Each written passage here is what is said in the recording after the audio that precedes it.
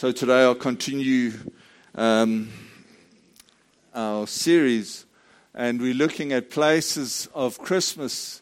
And today I want to speak to you about Jesus in my heart. And I'd like to tell you a story, and I know you're going to say, oh, no, not another story. But this story is a bit different. I don't know if you've ever heard of the story about George. Now, George was the kid. He was a first grader, and I can relate to George because not just was I in first grade, but I was also very slow. They used to call me Grandpa because I always used to get into the class late, and I always used to whenever there was athletics, I would always come last. But George was one of those kids who loved to be around other kids. He loved children. He loved the interaction with kids. He was the most kind child ever. He used to share his lunch with everybody. He used to give them his sweets, and he gave them the cupcakes, and he was friends with boys and with girls. He had no problems whatsoever, and people really liked George. They loved to be in contact and play with George. And however, there was one thing that George didn't do very well. And George, he didn't like academics.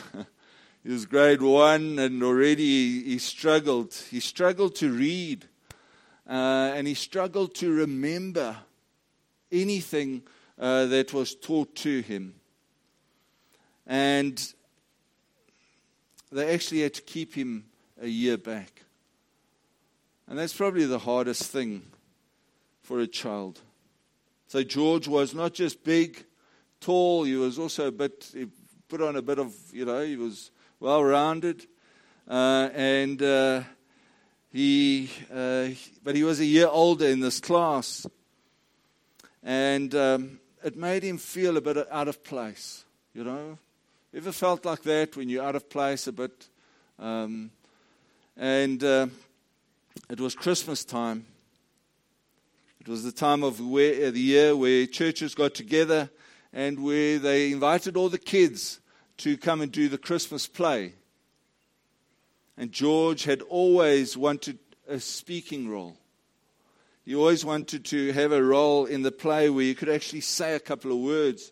But because of his disability, he was never given that opportunity. He was either going to be a sheep or he was going to be a shepherd with a staff and with sheep ears, and he would just stand there. He would never get the opportunity to say anything. And this particular year, the teacher came to him and said, "George, this year in the Christmas play, would you like to play the part of the innkeeper?" "Me," he said, "the innkeeper."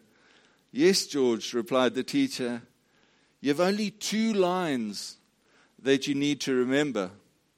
All you have to remember is when Joseph comes to the door of the inn and asks if there's room, all you have to say is, 'There's no room in the inn. You'll have to sleep in the barn.'" "George, can you remember that?" she said. And George repeated to the teacher what she had just said, and he said, "There's no room for you in the inn. And unfortunately, you have to sleep in the barn." George went back to his seat, and he sat down, and he repeated these words. He said, "There is no room for you in the inn. You have to sleep in the barn." And he said it a bit faster. He said, "There is no room for you in the inn. You have to sleep in the barn." And then George said his lines as fast as he could, and he said, "There is no room for you in the inn. You have to sleep in the barn." Oh yes, he could remember those words. So After school, George jumped on his bike and he rode all the way home. And when he got in, he said, "There's no room for you in the inn. You have to sleep in the barn." And his mother looked at him and smiled and knew exactly that he'd got the part of the innkeeper. Anyway, a week passed, and every day, young George would remember these words. Every day, he'd go home and he'd say, "There's no room for you in. Only in the barn. You have to sleep in the barn." Every single day. And when it came time for the play, he arrived and they were setting up the stage. And you know what church is like when it's a school, when it's a play like that. Everybody comes. Granny comes, grandpa, uncle, auntie, cousins, mom and dad, all the friends. Everybody come and they sit and they watch. And poor George, he came and he looked around the corner and all these people were looking at the stage. And he got a bit nervous. He had this tender feeling in his heart.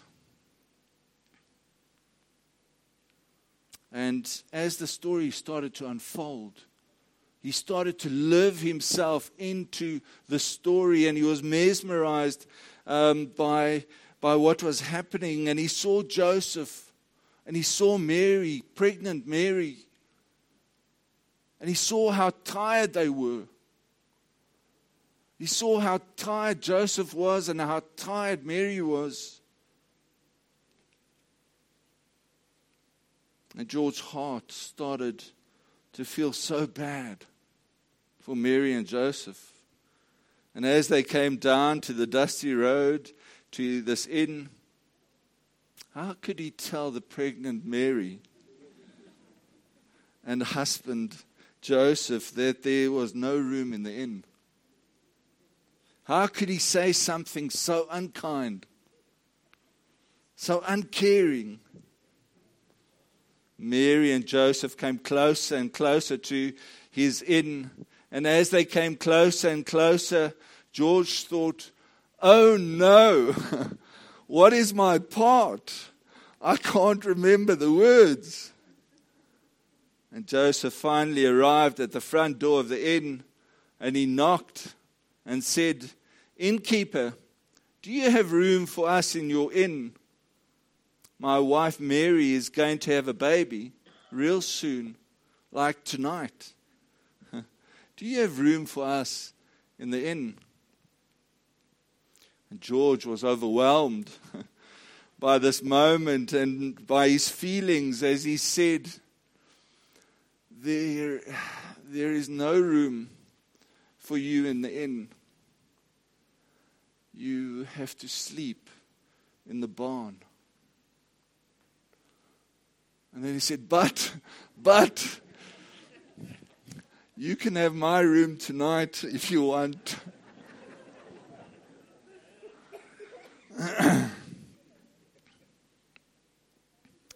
And everybody laughed and laughed.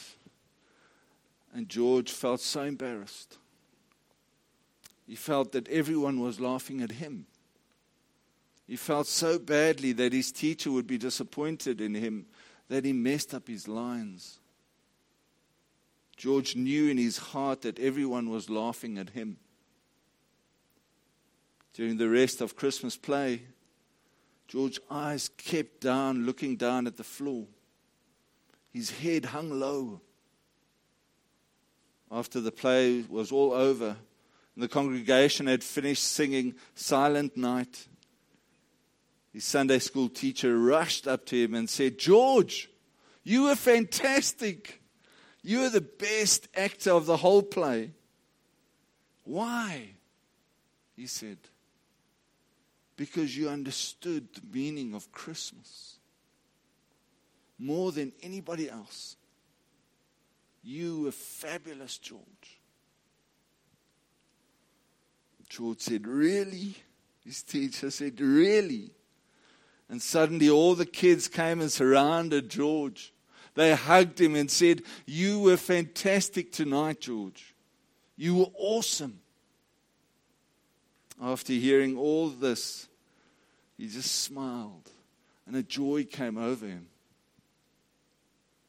It came time that night when George needed to go to bed. George's mother kissed him goodnight and told him how proud she was of him. She closed the door, and it was dark in George's room, except for the light streaming through the curtain through the curtain windows. It was time for George to say his night prayers. And George prayed a simple prayer. And this is what he prayed. Jesus, I want you to stay in my room tonight. And every night for the rest of my life.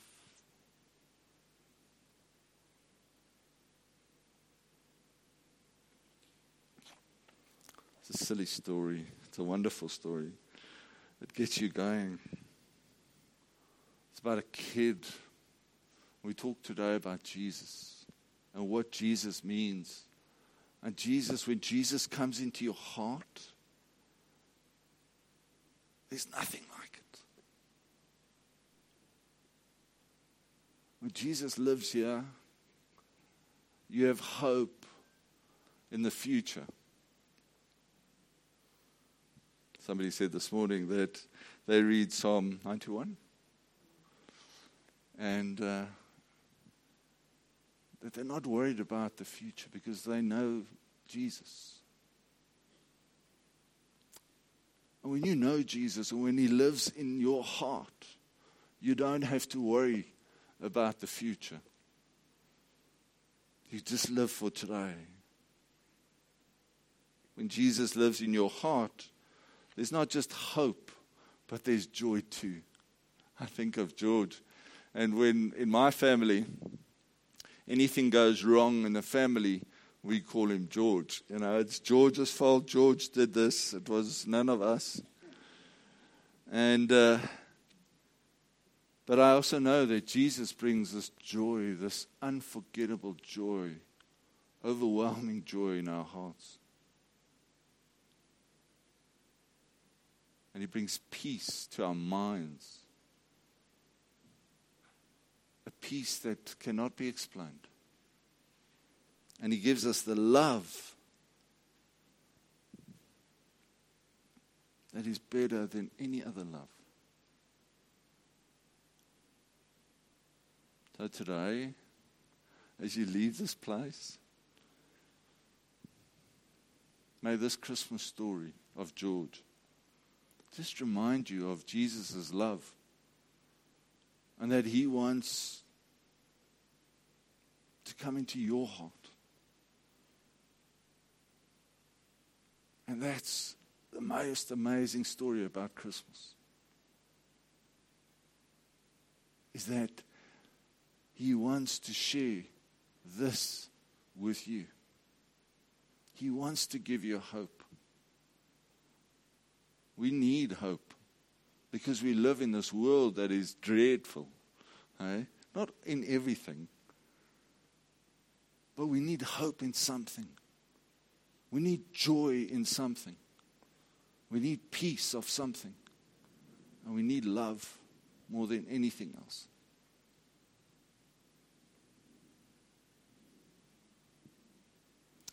So go read the story again. Go read the Christmas story. When any of you are going to have lunch today? Oh, yeah. Okay. Any of you do you do like Christmas breakfasts? Oh, not really. Christmas lunch and Christmas Eve supper. And I want to encourage you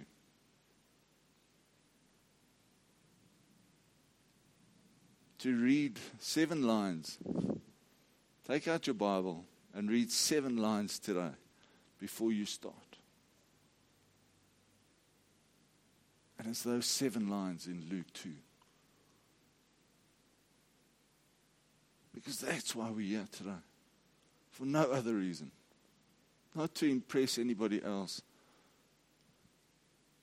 To be here because Christ was born today. And so may you go in peace, and may the peace of the Lord be with you this Christmas day. Amen. Amen.